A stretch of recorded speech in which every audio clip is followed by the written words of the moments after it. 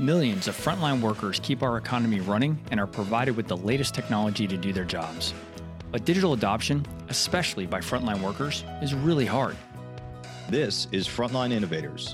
We explore how to overcome challenges and achieve success when we empower our essential workers. I'm Justin Lake. And I'm Gene Signorini. Together, we speak with experts who are leading the way and driving digital transformation to the front line. This podcast is sponsored by Skillful, on a mission to help frontline workers learn and use the technology needed to succeed in their jobs. Welcome to the Frontline Innovators podcast. I'm your host, Justin Lake, and I'm super excited about today's episode. Today's guest is a demonstrated leader in both supply chain management and marketing. He's experienced in demand planning, forecasting, master scheduling, procurement, sourcing, supplier relationship management, and so much more. He's currently a senior planner and change management specialist at Oxiteno. Please welcome Jimmy Allier. How are you, sir? Doing great. Thank you for having me. Really excited to have you here, and really enjoyed our prep call and leading up to today. So I'm looking forward to getting started here. Let me just start the way that we always do on this podcast and ask you what you feel is the biggest challenge you see facing the deskless workforce. It's always going to be communication. It is, ever since the iPhone came out and we entered the digital age officially, we started migrating from good old-fashioned in-person meetings to phone calls to text messages, video chatting, and so on. What's happened, and I think the biggest challenge we're seeing is that the reliance on communicating via technology is that how can we convey our tone of voice, our emotions, and connect with our workforce, regardless of your position, and make a sincere connection. And that's the challenge based on change management that we're facing.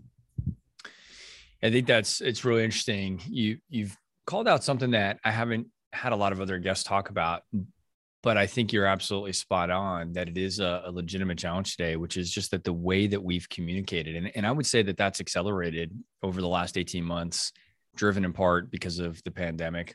It's forced us into a lot of new communication. And as a technology guy, what's interesting to me about that is there are no new methods of communicating today that didn't exist before COVID, but we've adopted them at a pace that's just unlike anything that we've ever seen before. And that does extend all the way out to the frontline workforce. So do you think that, have you witnessed that the pandemic has caused this change to happen? Or do you think some of this was happening even before the pandemic? Oh, it's speeded it up. I definitely agree with you. It's forced us to adapt, and not as quickly as we might have anticipated, just a few years ago. So, and it's not getting better. So we're having to learn to adjust, and we're also having to learn to convey expressions while wearing a face mask. And I think the funniest thing I always say in a meeting is, oh my gosh, I didn't realize, and I'm talking about a video meeting, that's what you look like without a face mask. Like, who are you? But yeah, it's an interesting point, and it's like, wait, that's what you look like. Okay, good. It's really interesting. You just said something else that, at work, we are using so much video conferencing now where we don't have to use face masks. And so I don't think I notice as much of what you just described when we're in the work context lately. Where I notice what you're describing is outside of work when we're in a restaurant. Yeah, in fact, I probably noticed it the most in a restaurant. Fortunately, down in Texas, as you know, in Texas also, restaurants have been open for a little while here, but everybody's face masked in the restaurants. And so just even communicating with a waiter is really difficult when they're wearing a face mask and you have background noise, and you don't realize how much you depend on the body language and kind of reading lips and things like that and the expressions until you don't have access to them. And so that's a really interesting point that you raised there. Yeah, it's funny how, the littlest of things can make such a huge difference. And it's kind of like a bubble burst when someone points it out.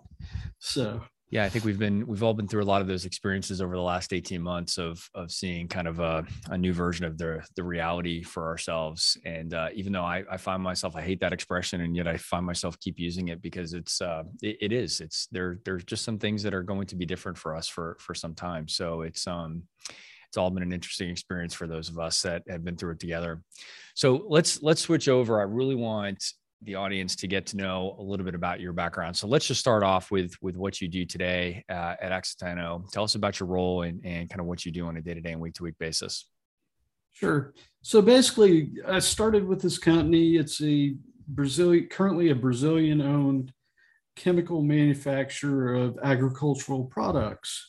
So we're shipping to countries to help feed the world where crops don't easily grow.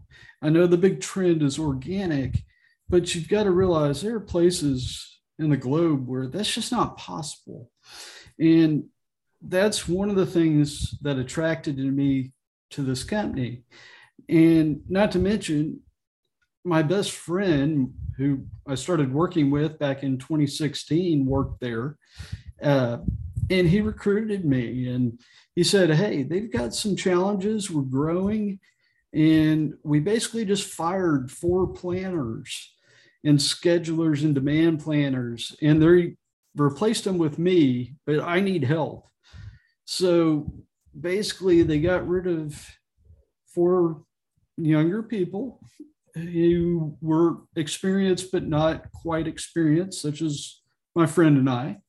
And we go around and we're running the planning department at the plant in Houston, and basically trying to improve the processes and get them out of the Middle Ages of paperwork, and trying to go digital and say, it's okay if we don't have a filled out ticket to produce this material.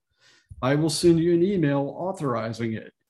Don't stop production. And for whatever reason, do not call me at 3 a.m. So that's a definite sign that change is needed. So here I am. So your original role was really not necessarily just about change management overall, but actually about implementing new technology to streamline and create efficiencies in the organization? A little of each.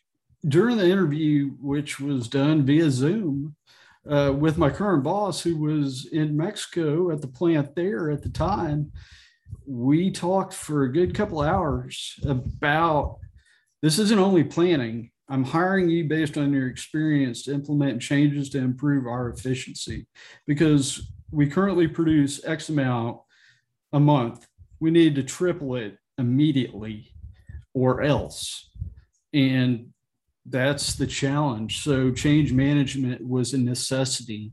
Not only is that just a regular thing in planning and manufacturing to begin with. So that's interesting. So what were your experiences that led up to being qualified for the role that you're in today? Well, it all comes down to basically seeing, how do I make things better? How do I make my job easier? And that's such a generic statement, but it's true. Mm-hmm. And I'd like to just reference my father, who was an experienced chemical engineer, and he worked his way up on the project management side, oil and gas. And I still remember at age 3 or 4, he told me the simplest thing that I still remember, and it stuck with me. Jimmy, it's your choice. We can do this the easy way or the hard way. What is it?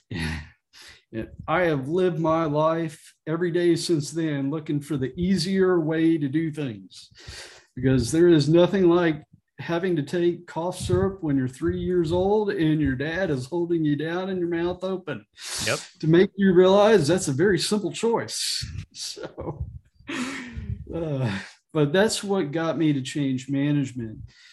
I've worked across 2 different industries on both sides of the coin, sales and marketing, and then supply chain. And there are always ways to improve customer service or to improve supplier management. And how do we become basically more responsive and efficient, which is basically the dilemma in supply chain and always will be. And I see technology as helping us get there. Yeah. What was your education background prior to getting into the workforce? I have a business degree in marketing from Texas A&M.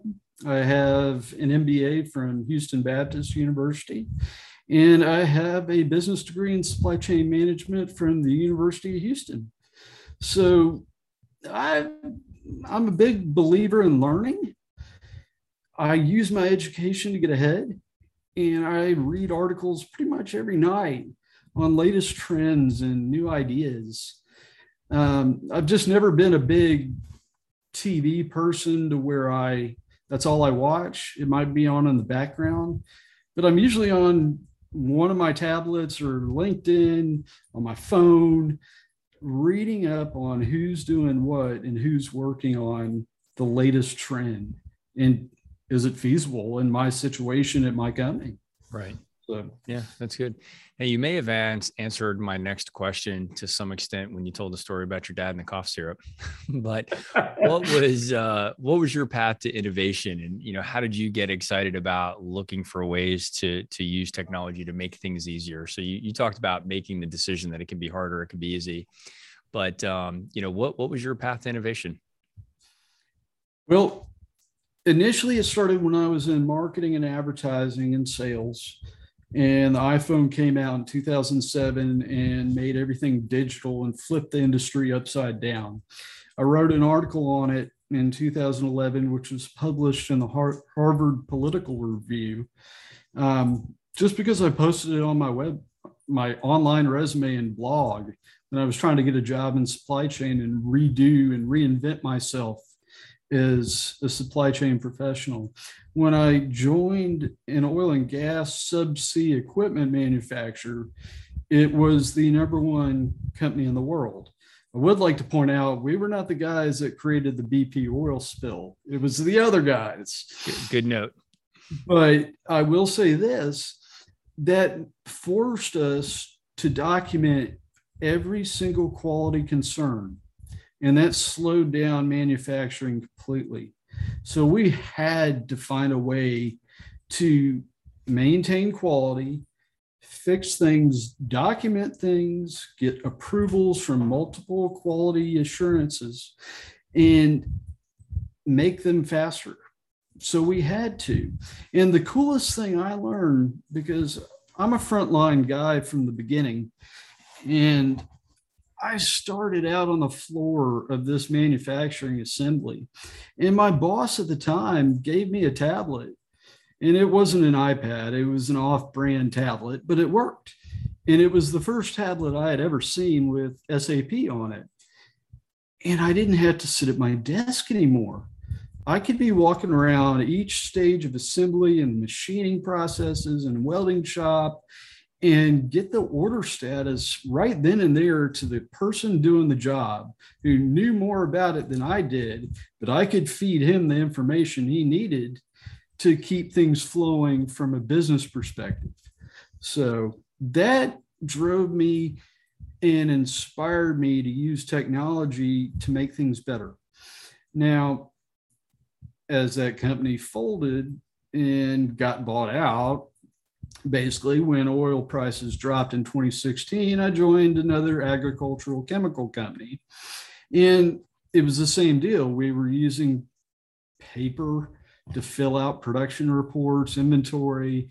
I'm not going to say their name, but I will say in the first 3 months, because I was the new guy, that the site controller flat out told corporate he was not going to sign off on our end of the year inventory report unless we had an outside auditor verify it. So that basically gave me the opportunity to walk around a 168-acre facility that was all asphalt in the Houston heat in August with auditors looking for inventory in 10 different warehouses and 4 different production units. And I knew there had to be a better way. That also drove me to change management and what can we do better? in those two positions, I learned that there are actually good processes. I started doing my own research. I joined groups on the company's websites internally. And I started researching, hey, there's actually groups that talk about process improvements and what they did there to get better. Inside the organizations that you worked in previously? Yeah, and more popped up. Whereas in the beginning, there was nothing. It was just, there was a business excellence department. Sure. No one knew what they did. It was just a couple of guys walking around asking questions. And it was very rudimentary. But as the years went on and they went quickly as technology is moving, I started seeing more and more material available and groups available and discussions online that talked about the different change management processes each person and each department used. And that's what inspired me to where I am today, because it's very simple. We adapt or we die. So I love it. So kind of necessity is the mother of invention here. It sounds like you just saw that these were, it was untenable for you to continue in the way that you were doing things. And it kind of encouraged you or forced you to look for more innovative solutions. I think that's great. Yeah. Thank you. Tell me about what you're passionate about outside of work. I think I might know the answer to this based on the image that you had on your Zoom thumbnail, but maybe that's not it, and our audience didn't get a chance to see that. So tell us what you're passionate about outside of work. Oh, I live at Guitar Center and all the guitar shops around town. I've been playing all my life, and I buy and collect guitars. I currently have about 22 of them in my house, give or take a few, depending on, am I bored on the weekend? And, it's interesting. The salesmen there call me if they don't see me over a month for a welfare check, not to sell me on anything, but just to check on me. So I don't know if they're really good or really bad. I'm not sure which one. No. Maybe a little bit of both. Well, yeah. So I do that outside of work. But you know what? It's kind of like when we look for inspiration on other areas. Music's another way for us to communicate. It clears your mind. And all of a sudden you're playing a song, whether you wrote it or it's something else, and it gives you a new idea because you're not focused on work. If you focus so much on work, you just get tunnel vision. But that's what's, it's great that I have a hobby that can give me that inspiration I need. So, for me, that release is mountain biking. And I find I've had some of the best ideas, or at least I think that they're my best ideas, when I'm out mountain biking, when I'm actually not trying to think about work or think about a problem in particular, but I'm just freeing my mind of all of those other things. And I'm just trying to avoid crashing into a tree. And, lo and behold, some of the best ideas come from that. And thank goodness for Siri, because, I say her name, which I'm not going to say it again now, but, I say her name and I say, hey, remind me about this idea, later. So, and I keep writing, but that, that to me is just a sign of it, just my head being totally clear. And it sounds like you're getting the same thing from from guitar playing. And I think that's awesome. Thank you. Yeah. And you're exactly right. When you're in the zone on something else, it's like your best ideas come to you. Yes. So that old, singing in the shower clears your head, and you jump out of it. I've got a great idea. I should probably dry off first. If you're trying to get me to admit to singing in the shower on the podcast, I'm not going to do it. So I'm going to move on to the next question here. It was worth a shot. It was good. It was a good try though. But I do want to kind of go back to the main thing that we talked about at the top, which was, the challenge from the frontline workers, and you positioned it as, communication and the change in communication and the necessity of that communication. So that's your view of what their challenge is. What do you think they would say, the frontline workers in your organization today, and maybe those in other organizations that you've worked with? How do you think they would articulate what they feel is the biggest challenge, in their lives today? It's something we touched on during the prep call about ideas, and we were brainstorming about what to talk about. It's a different workforce. We're seeing a generational gap that we've never seen before. We're seeing millennials who have grown up with technology since they were toddlers, and it's natural second nature to them. I don't see it so much as upper management preaching down to the frontline workers. I see it as a horizontal company where the frontline workers are talking to upper management and saying, hey, we should be doing it this way. And it's interesting to see how they sell their ideas to upper management, which tends to be more effective because they're not forcing it on them. They're telling them, hey, we want to be more efficient. This is a better idea. And as I guess you could say, as a Generation Xer, I'm having to learn, okay, that is a good idea. How do I do it? And I'm having to go to them to get taught how to work their ideas with their technology. And they have a lot of great ideas. And if you don't empower them and listen to them and give them that microphone to speak up, then you're going to see companies fail. And the upper managers, the older, more experienced workforce is going to get pushed out.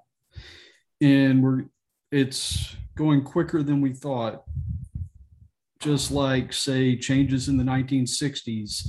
Mm-hmm. Things change from the baby boomer generation compared to their parents. World War II versus Vietnam. There are big changes there. Well, that's happening now with technology, and it's going at light speed in my view. Yeah. And the conversation's going both ways. And it's a lot more receptive than it, say, would have been a few years ago. Yeah, you're reminding me of a story. The story is getting a little bit old now, because I think this is probably going back at least 4 or 5 years, which seems like a long time when we're talking about technology and evolution there. But my son, I walked by his room one day and he was laid out on the floor playing a video game, and he had his iPad propped up next to him. And it kind of caught me by surprise, because usually it was either he was on his iPad or he was playing a video game, but not both. And it just caught my attention. And so I went and asked him, what are you doing here? And he said, well, I'm watching a YouTube video. And I said, well, it looks like you're on, playing your video game. He said, yeah, I'm doing that too. Well, essentially what he was doing was he had a YouTube video up on his iPad that was about how to play this game. And he was using them, and he was basically pausing the video on YouTube, and he was going back to his video game to do what he had just learned. And I said, who told you to do that? Did you find a buddy or something? He goes, no, I just did it. Like it was the dumbest question I could have asked him in his mind. Right. It was just like, Dad, this was just so obvious and intuitive. Like, what are you thinking about? And I've thought about that experience a lot, because he is, part of the next generation that's going to be coming into the workforce now. And that was just a very obvious way for him to learn. Like, I've got access to the information. I go to YouTube, I could do a quick search for Minecraft or whatever game he was playing at the time. And I'm going to actually learn on the fly here. I'm going to learn the technology using technology. Right. And I just thought, man, that was so fascinating. And then what we see in the enterprise world is we're not really keeping up with providing the workforce with YouTube-like functionality to make things accessible to them so that people can just go search and find the content that they want. And so I think there's a lot to what you're saying here, that I do think not just the youngest members of society, but I think a lot of the generations that are in the workforce today, we're all using YouTube and other resources like that. And I think we have a responsibility as change management professionals and as technologists to make sure that we're giving those workers that same, consumer-like technology experience in the enterprise. That's a great example and a great point. It's so relevant to today's world, to where, hey, we need to have the information right here, right now, because we don't, in manufacturing, ever want to stop producing provided there's demand. It is the commandment in manufacturing, thou shalt not stop production. So how do we do that? And these younger guys who are getting older, as we get older, that is so natural for them to do it. And we've got to adapt in order to keep up with them. Yeah. And we've got to keep that connection with them. Otherwise, we're going to lose them. Yeah, that's a really good point. I do think that that's a criteria that some, younger folks coming into the workforce might evaluate a potential employer on is what tools are they going to have at their disposal? And certainly my son's in college right now, and it's interesting, he's got a brand new laptop and he's got access to all of these systems, and, it's a very technology centric, university. And so he's going to come into the workforce expecting that he has the same, level of tooling available to him, when he comes into the workforce. So it's interesting to see that transition. There's been a lot of talk about, the future of work, and I'm going to kind of put a placeholder in that a little bit, but I want to come back to a little bit the current time and say, it just kind of get your take on how much do you think the frontline workforce has changed during the pandemic? I mean, folks like you and I who are knowledge workers that typically would have been working in a corporate office, there are a lot of things that have changed for us, but how much have things changed for the frontline workers in the organization that you are at today and in other organizations that you've worked around? It's definitely made them scared because their health, their family's health, their friends' health, it's all relevant and on the line. And the old saying of it's just business, it's not personal. It's both.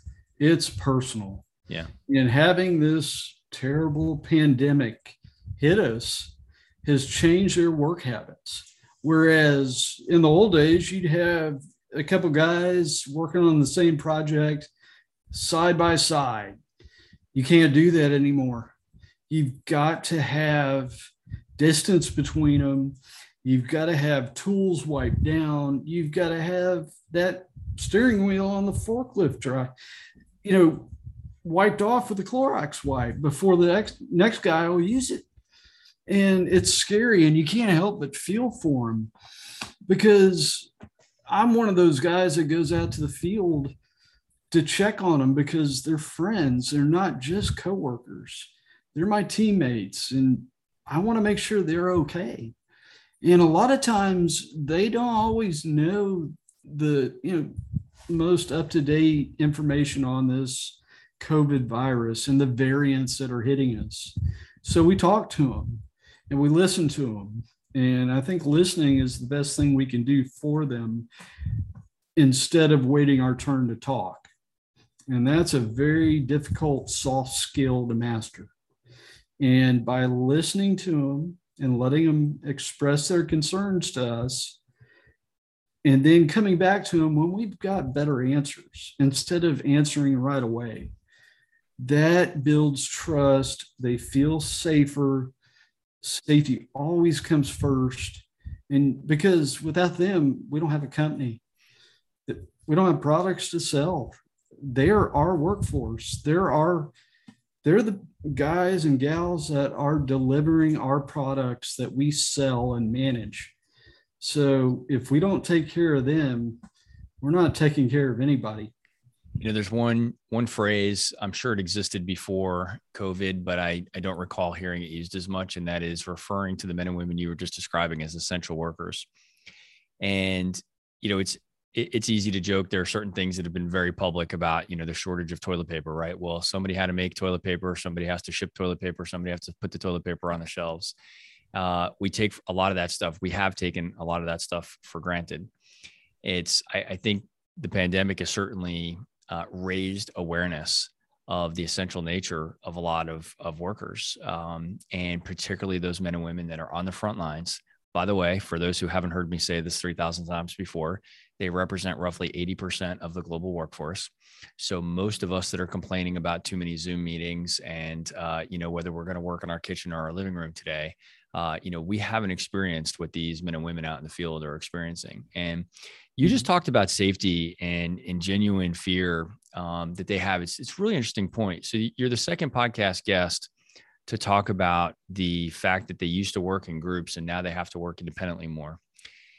And that's a really interesting thought, because I've heard other men and women that are on the front lines refer to themselves as feeling like they're out on an island. And, it's a good way to describe or create a visualization for how they're feeling, but they do feel very isolated. And I think this experience for them has probably made them feel even more isolated than they may have felt before. Yeah. I mean, it's sad, but true. And it's happening more and more, just like you said. And the term essential, you know what? Everyone is essential. It doesn't matter what your job title is, what you do. You're essential. You matter. And whether you're a frontline person, a middle manager, an executive, if you don't feel valued, you're not going to be there. And if you don't feel safe, you're not going to be there. And how do we connect with these people who are having to work alone when they're used to working with their friends by their side? Because you spend how many hours of your life at work? It's more than you do at home. Yep. And hopefully we can get that through technology and having a more personal connection, even if it's just, you brought up your son using a tablet while he's basically multitasking. Mm-hmm. Using a Zoom meeting while you're working on a project is just a way to talk to your coworker who's 20 feet away. Yep. Something like that can bridge that gap and that personal connection we truly need, because the customers aren't always right, but they will always be happy if our employees are happy, because they are the first people to deal with our customers. That's right. So hopefully we can use that. So I agree with you. Them being on the front lines, it's part of their definition, right? So they're out representing the company, representing the brand, actually doing a lot of the work that the company is, perhaps known for. And yet we're pushing a lot of transformation out to them, right? This digital transformation is fairly pervasive. We're seeing particularly a lot of uptick on the front lines, where we're expecting these frontline workers to use more and more technology to do their job. But all of that transformation involves a lot of change. And I know I'm preaching to the choir here, but if that change isn't managed effectively, then these things aren't going to be effective. So help us understand what you think are some of the strategies that you've seen be most effective in terms of helping, this very specific group of workers, these frontline workers, be effective and successful with some of the digital transformation initiatives that you've been around. So what I see and what I do is basically, let's choose a change management process just for this example. So we'll use the ADKAR method, which is to me a very simple, easy to understand. I know it's been discussed on your show. It's all over the internet. It's very easy to grasp the concepts. The hardest one is reinforcement. And you can create the desire. You can have that willingness to change. You can have the skills for it. You can be taught that. You can learn it. My mother's a teacher, and she has her master's in education. And the one thing she embodied in me is that different people learn differently. So you've got to find a way to teach them, which can be done. You just keep trying different methods, but reinforcing it and making sure it sticks. And that's one of the hardest things to do. And the way I've always done it is that I use empathy and I relate to those people. I listen to them. I don't talk to them just about work. I want to get to know them. And it's not a token effort at all. People see through that. Yep. And I wear my heart on my sleeve. And if I don't know something, I'm going to go ask them. And chances are they're experts at it, and I'm not. And why not empower them and listen to them and just say, that's great. What do you need from me to help you do that? And tell them to run with it. And more than likely, they're going to embrace it and help others embrace it as well. So the best technique is empathy and relating to one another as a person on an individual basis. And that works. It doesn't matter what industry. That's what is going to get them to trust you. It's interesting. It's fascinating. You actually used the word empathy. We've talked about this on a bunch of the other podcasts. One of the things I have found we're only 15, 20 episodes into Frontline Innovators thus far. But one of the common themes that I've seen thus far is that everybody that we've talked to, or most everybody, has had some connection to frontline workers. They perhaps used to be one, or they have a family member, a brother or sister, a parent that had been in one of the roles that's very similar to the environment that they're working in. And so when they talk about empathy, they don't mean it just as awareness, but that they can really, to the extent possible, put themselves in the shoes of those folks. And it's a really interesting common theme that we're starting to see pop up here. And I think it's really important. And it's one of the reasons that we've always advocated for our team to, in our day job, to kind of go out and visit with the men and women in the field that we're going to be providing technology solutions for, so that we can learn from them, exactly as you said today. And just, even if we've never done their job, to at least do the best that we can, understand a day in their life, so that, we're just not making a bunch of decisions from an air-conditioned conference room and expecting them to embrace it. And so it's really interesting to hear you talk about that the way that you did. Yeah, you nailed it on the head. You've got to get to know them, and you got to understand them. You might not know exactly what they do, and granted, that's not necessarily our job, because we all have different roles. Just like a sports team, you don't expect, if we're talking about baseball, for a pitcher to be the best guy at batting. We have our roles, but he does need to understand that, or depending on what sport, whatever analogy you want, is basically getting out there, helping them, listening to them, figuring out what can help them, and doing it. Now, we can make it very complicated. We could use a lot of technical terms. We could say high-level words and vague expressions and motivational things, but empathy, honesty, sincerity, that's what helps our life and our business. Yeah. It's one of the greatest things I ever did at a few companies back. And I should point out that the past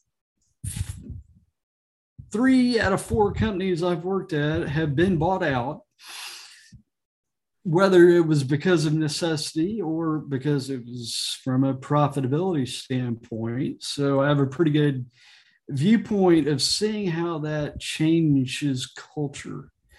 2 different companies, same industry, but they don't click. So you've got to find a way to work together, because you don't have a choice unless you don't want a paycheck. Right. So, it's just a matter of finding a way to connect and those soft skills. And at this one company, they literally taught a course for an entire week on soft skills, that doctor's bedside manner. How does that one person who sees 100 patients a day, especially now, connect with that one person in bed who needs their help, and gives them that will to fight and to try? And that's what we've got to do as managers with our frontline workers. Yeah.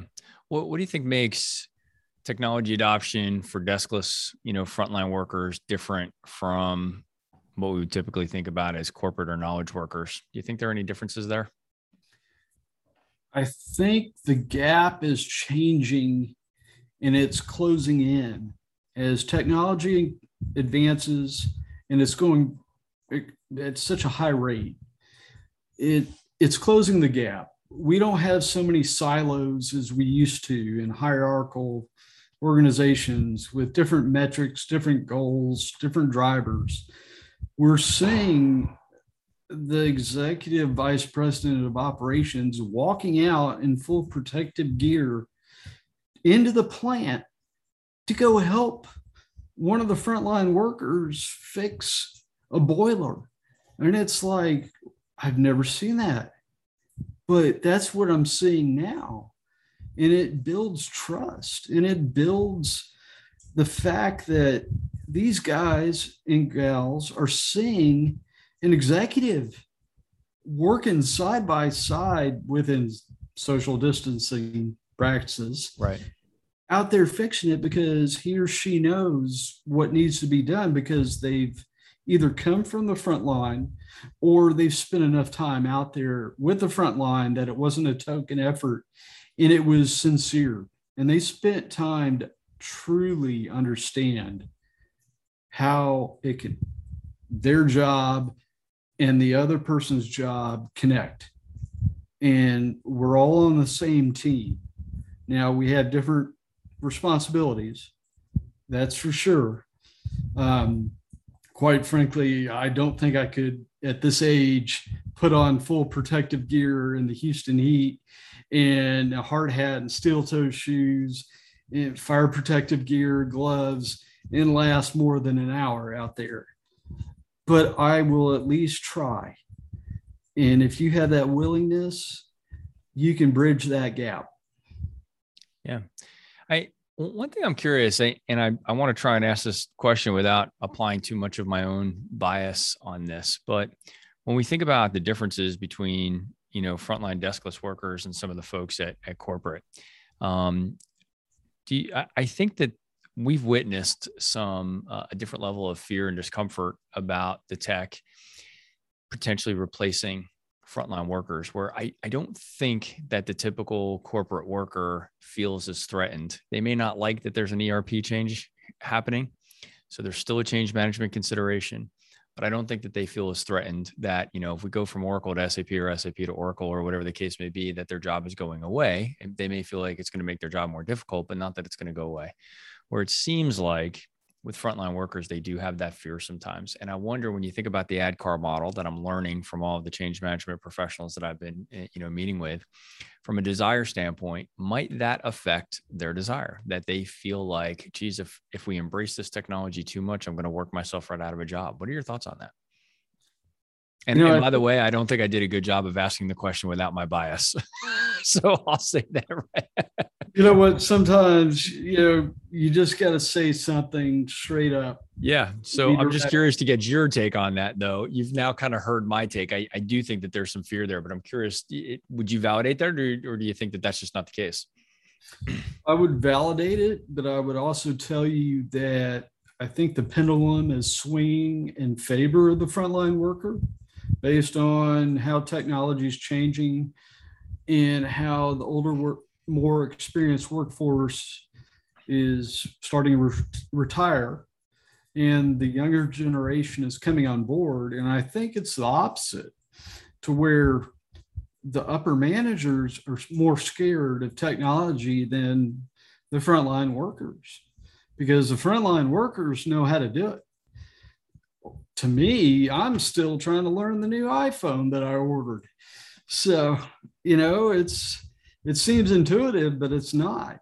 And yet my 30-year-old operations supervisor who's working today and blowing up my phone with all sorts of videos and messages and you name it, I'm having to look it up going, what are you talking about?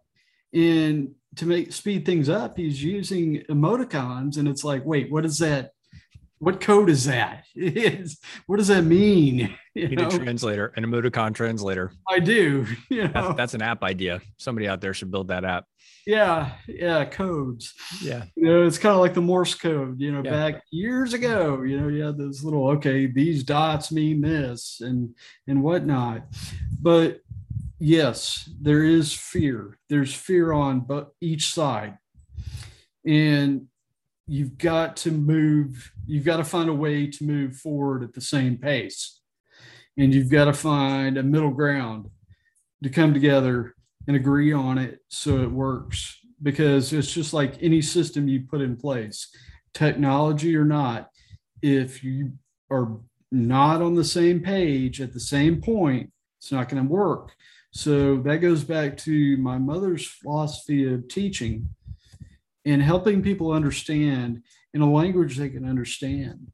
Because as a planner, a change management specialist, and a gentleman who's worked through different jobs that are on the opposite side of the coin, we've got to find a way to speak in their language. And I'm not talking culturally, which is another ball game altogether as the world shrinks thanks to technology. Right. But we have to understand that an accountant isn't going to know production cycle times. Okay. Are you dealing with mechanical manufacturing where tolerances are very tight? Or are you dealing with chemicals to where, based on the temperature outside, you've got a wider variance? One day you might have 78% capacity in a tank. The temperature changes overnight. You got 60%. What the heck happened to our inventory? So it could be technology. It could be just hey, your location of where you work. You've got to find a way to communicate and explain it to everyone throughout the organization, regardless of their level. And the frontline workers, I think, are gaining more of an edge on us than we are on them now. So if anything, we've got to find a way to catch up. Yeah. One of my favorite quotes that's come of the podcast series was actually one that my colleague, Jean, had done with Jen McComas from IBM. And she said, we need to think of technology as something that we do with frontline workers, not to frontline workers. And I may not be quoting her exactly, but that's the spirit of what she was saying. And combining that sentiment with what you just said makes me realize something else, that if we're saying it's the frontline workers and the rest of us that have to do this together, saying with and not to, there's also an obligation for everybody else in the organization to adapt to the change as well. And I won't say any specifics on this because they're a customer of mine separately, but we saw something recently where actually the leadership team is actually struggling more with the change than the frontline workers. Yeah. And that was kind of a light bulb moment for me where we said, we've spent so much time with this team focused on change management for their frontline workers.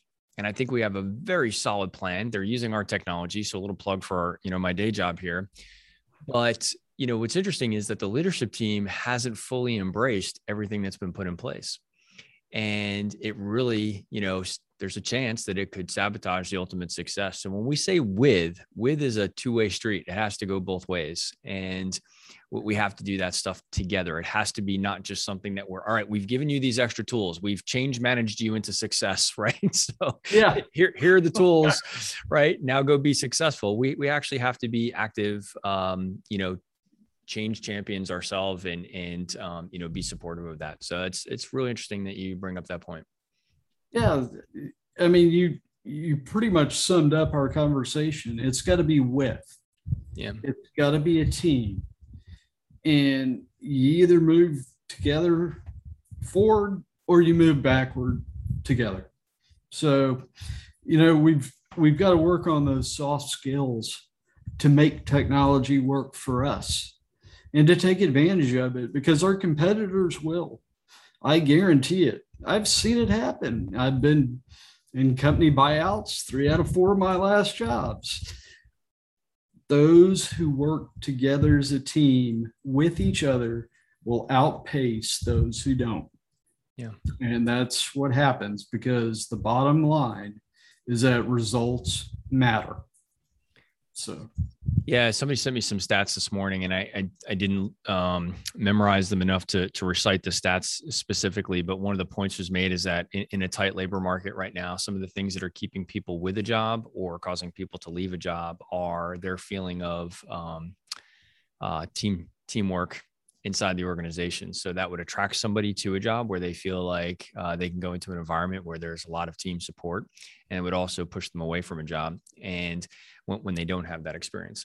And so when we have such a tight labor market as we do today, and we're trying to onboard, as many people as we are, especially in these frontline roles, we've got to pay very close attention to that, right? Because there's some real cost, and just aside from just the cost of recruiting and keeping people, there's also a huge customer experience cost of just having such, significant turnover. So there's a lot to think about there. And I think it makes, a lot of sense for the teamwork aspect. I knew we were going to be kind of getting close here very quickly. But I'm interested to hear what you would say that you love about working with technology overall. I think I get a sense for some of that from some of your earlier points, but I just love to kind of hear it explicitly about what do you really enjoy about working with technology? It's fast paced. It keeps me focused. I get bored very easily. I always have. It doesn't matter if it's work, school, life, what have you. I guess you could say that's who I am. I've always been given a lot of freedom as a person, thanks to my family, and to try new things. I can see the pros and cons of technology, but I also know there's no slowing down. So if we keep embracing it and finding new ways to look for how to use it, it keeps me focused and inspired. And I'm not dreading that Monday morning. Oh gosh, I got to wake up at what hour? And, Sunday nights aren't that bad. I'm ready to go Monday morning. It's crazy. 20 years ago, I was not. I was going, oh gosh, I don't want to go. Maybe I could call in sick, but nowadays, you never know what's going to happen. What are some of the disadvantages? Any disadvantages that come to mind? Disadvantages are simply, oh my gosh, I just bought this product. It's already outdated in a month. Yeah. And it just took me 6 months to learn this one. Now I got to adapt. It's not as easily done as if I were much younger. So sometimes we have the same change management challenges ourselves using the technology that we have to do with our jobs as those, users that we're trying to support with other roles, right? So I'm going to end it with that one story we talked about on what excites me about technology. And this relates to safety. And it was a story I told you, and I think I blew your mind, because only in Houston or certain parts of the country would you hear these things. We were talking about truck drivers unloading tanker trucks at plants. Okay, so I'm sitting in my office at my job, and I'm watching these two experienced professionals unload a very dangerous chemical, and they're following every safety pattern in the book.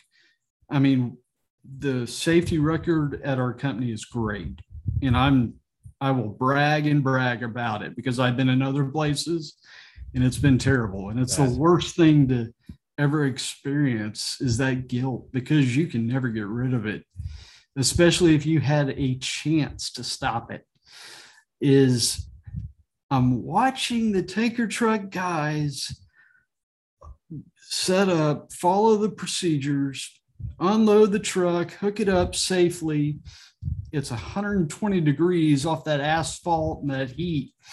And out my window, 10 feet away, is basically the line of trees of the woods in a bayou, because Houston has a lot of bayous.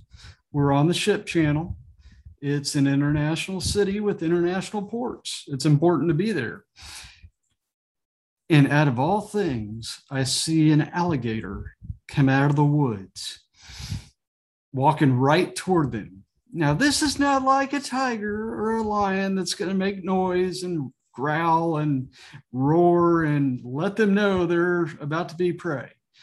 These gentlemen are in the heat. They're sweating. They're feeling it. They're trying to get the job done safely and efficiently. And I had the beauty of having their cell phone numbers, and I could immediately call and text them and blow their phones up and say, look behind you, because that gator was about 5 feet from them by the time I did. So that is the most interesting and proud. One of the proudest moments I've ever had is being able to help prevent a safety thing that you would never, ever think in college or any time in your career it could happen. But it happened, and no, I didn't videotape it because of company policy. I wish I had, because it would have been a great safety training video. I was going to say your safety department probably wishes they had some footage of that. Yeah. And I sit right next door to the safety manager's office. So we get along very well, but watching that happen was surreal. And thank goodness for technology. I could prevent that from happening. I can't say I've witnessed any experiences. That story does blow my mind. It really, I wouldn't even say it surprises me. I think it's the part that makes me think so much about the men and women that are on the front lines. They're doing their jobs in such difficult circumstances, in difficult places, with difficult weather, difficult traffic considerations. I mean, just so many things, so many variables that are in their day. And, I think if there's one thing that COVID's just driven me completely nuts about, it's hearing the rest of the workforce, as I said before, just, complain about Zoom calls and team calls and, to work at home or to not work at home. And I'm like, man, you guys are so sheltered that, there's the majority of the workforce doesn't even get to ask that question. So we just need to shut up and stop whining about where we're working, because all of us that spend most of our time behind a desktop computer, we have a very fortunate situation, whether it's an air-conditioned office or an air-conditioned kitchen, we've got it pretty good. And the men and women that we're serving out on the front lines are almost always doing their job in far more challenging circumstances with a lot more variables. And so I think the message that I think you and I share is we have to be more sensitive. Yes, we need to continue to implement technology for the men and women on the front lines. Yes, we need to continue to expect more from the business and drive for efficiency improvements and things like that. But we do need to do it with better communication and better levels of empathy, where we really understand, where they're at, and make sure that we're keeping that stuff in mind as we try to implement that change. It's such a great story. That's very true. Safety first, and appreciating what you have and not wishing what you don't, and looking out for one another. That makes the drive home in traffic not so bad. That's true. Especially when you can go home with a clear conscience and you feel good that you've helped. And no matter how hard work gets as we progress through this, pandemic, it's not as bad as it could be for us. And let's try and make that the same for our employees. I think that's a fantastic point for us to wrap this up. I've really, really enjoyed the conversation today. So thank you very much for carving out the time. It was good to visit with you on the pre-call and on today's session as well. So thank you for that. We are going to have to wrap it up here. If you found this conversation as enjoyable as I have, and if so, please share and rate the podcast. 5-star ratings help ensure that it gets promoted to other professionals like you that are innovating on the front lines. This podcast is sponsored by Skillful, the mobile digital adoption platform for deskless and frontline workers. Visit our website at skillful.com. That's SKYLLFUL.com. And if you or someone you know is out there innovating on the front lines, we'd love to hear about it. Please reach out to me on LinkedIn and share your story, and we'll see you on the next episode. Thank you very much for your time today, man. I really enjoyed getting to meet you, Jimmy.